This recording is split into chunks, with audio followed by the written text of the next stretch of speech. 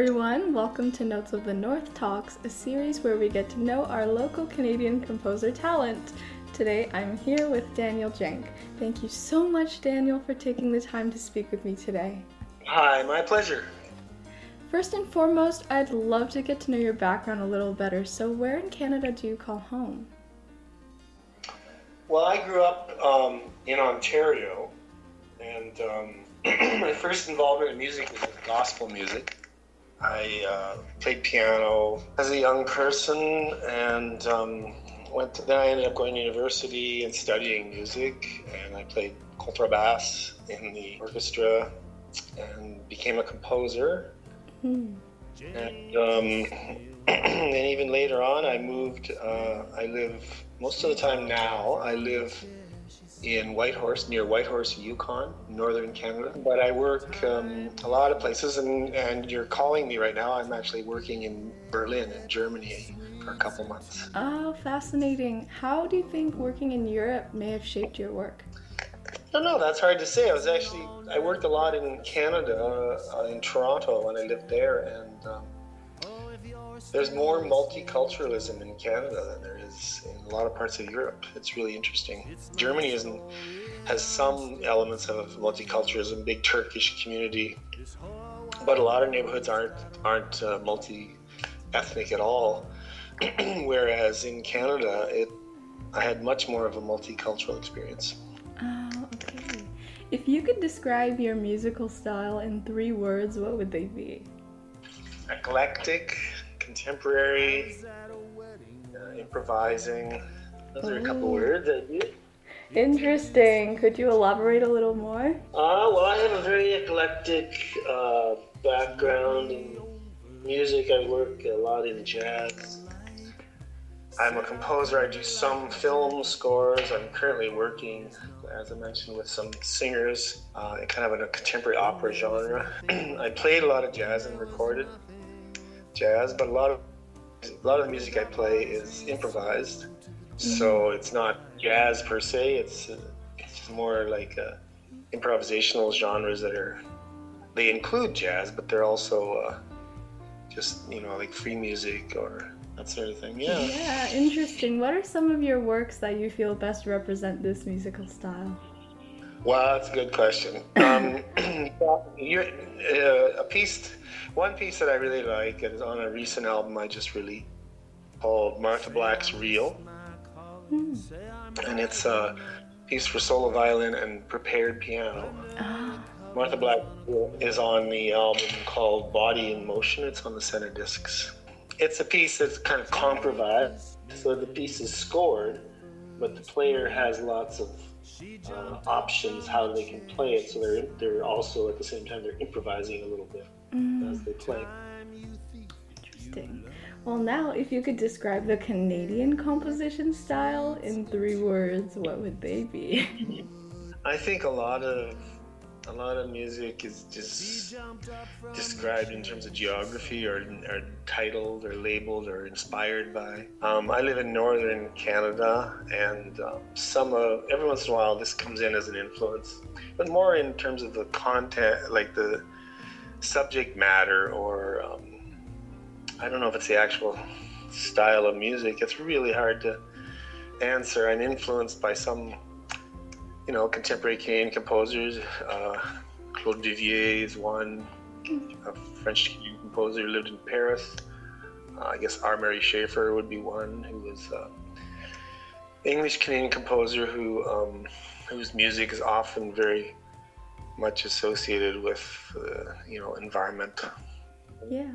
Do any of your specific compositions connect you closer to Canada, I guess, in this geographical sense or heritage sense? Are there any of your works that you feel really represents Canada's musical culture?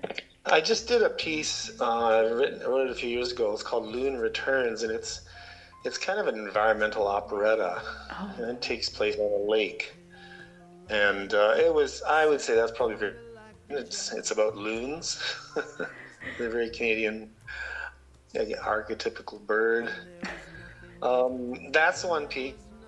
Loon Returns is a kind of a piece that we just staged on McLean Lake near Whitehorse, Yukon. I did an album that is being released in January, where I wrote the music as part of a residency when I was in northern Canada, and so I found myself drawing on things like winter ice is one of the pieces. It kind of inspired by the sounds the ice makes in the winter underneath the river. Another piece is called Available Light. It's kind of inspired by the available light in northern Canada in the winter, which, as you know, there's less light than there is in the summer. So yeah, once again, I think our environment inspires us, but not so much specific music styles. I see. Maybe that's partly because most of the time I live in the middle of nowhere, and I'm not well, I don't teach. I'm not part of academic circles. A lot of my work is done while I'm traveling, like currently in Germany. Right, I see. But definitely your surroundings and Canada's unique landscapes inspire some elements. Yeah, I think we are, in many ways, we are our environment. A form of environmental determinism, I guess. Right. What do you think is the role that composers play in Canada's cultural scene? Whatever they choose, I think. You make your contribution politically, socially, and in whatever way you choose. Everybody's different, I guess. Definitely composers can be integrated into the scene in various different ways, right? Yeah, I mean, there's pop music scenes, there's all the different music scenes where, some people are specifically in a genre, and that's their thing, and that's what they do. They find success in many ways because they're specific, because they stick with one genre or one style. But oftentimes when you think of a composer, they're, by definition, they have a broader application of their skills. They're doing things similar to what I do, I guess. They're eclectic and diverse in their musical life. I see. So, a little tougher question, but what has been one of the biggest challenges in your musical journey? Well, being a composer is challenging, staying true to whatever your desires are and the realities of making a living. That's a challenge. I feel lucky I've been able to pursue my interests. Travel in a country like Canada is a challenge. I'm supposed to do some touring in the new year, and traveling around Canada is, expensive and arduous, and I find that it's just as easy to come to Europe. That's a geographical challenge. I see. But in general, we have it pretty good in Canada. Do you find it difficult to appeal since musical audiences are ever changing? Do you ever find it difficult to write music that appeals to today's audiences? Well, oftentimes I don't try. I mean, I'm of a certain generation. A lot of my music comes across as quite young, like in music in the jazz genre or the new music genre, film music. Can fit any generation. A lot of new music, contemporary music is kind of a smaller niche audience. One interesting thing is, like my daughter plays music now, and I actually just recorded some tracks for her new album. And I helped produce her other album, and she plays with a group in Halifax. And I really found it interesting. I'm recording these tracks for my daughter's album, and I'm thinking, wow, I hope they like it. Because she comes from a generation that, she's very plugged into kind of pop music and that genre, and that's what she does. And music may not necessarily be her full-time occupation. She's also, doing a master's student, but it's great that she is playing music. And yeah. What is this album called? Sundown. Yeah, the name of the album is Sundown, and her group is called Lanke. Lanke. Lanke. Okay. And Sundown. I'm not sure when it comes out, but you'll be able to check it out. Yeah, for sure I will. So as a final message, is there anything you would like to share with young Canadians?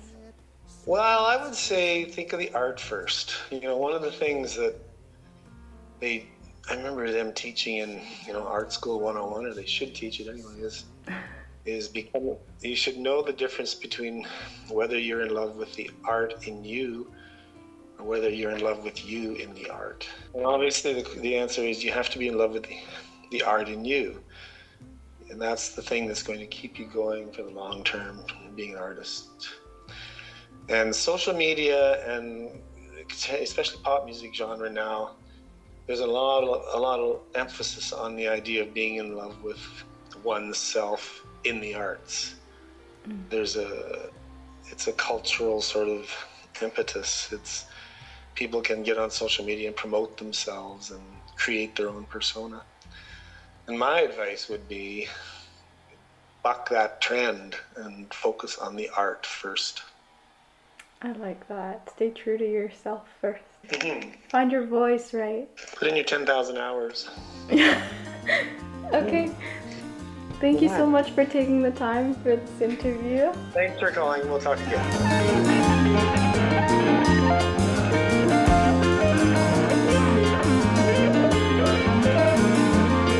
There's a dancing man in the field down there, but he can't do it all alone. His friends are coming and they'll be here soon. So far the bleachers are empty and the music is loud. That dancing man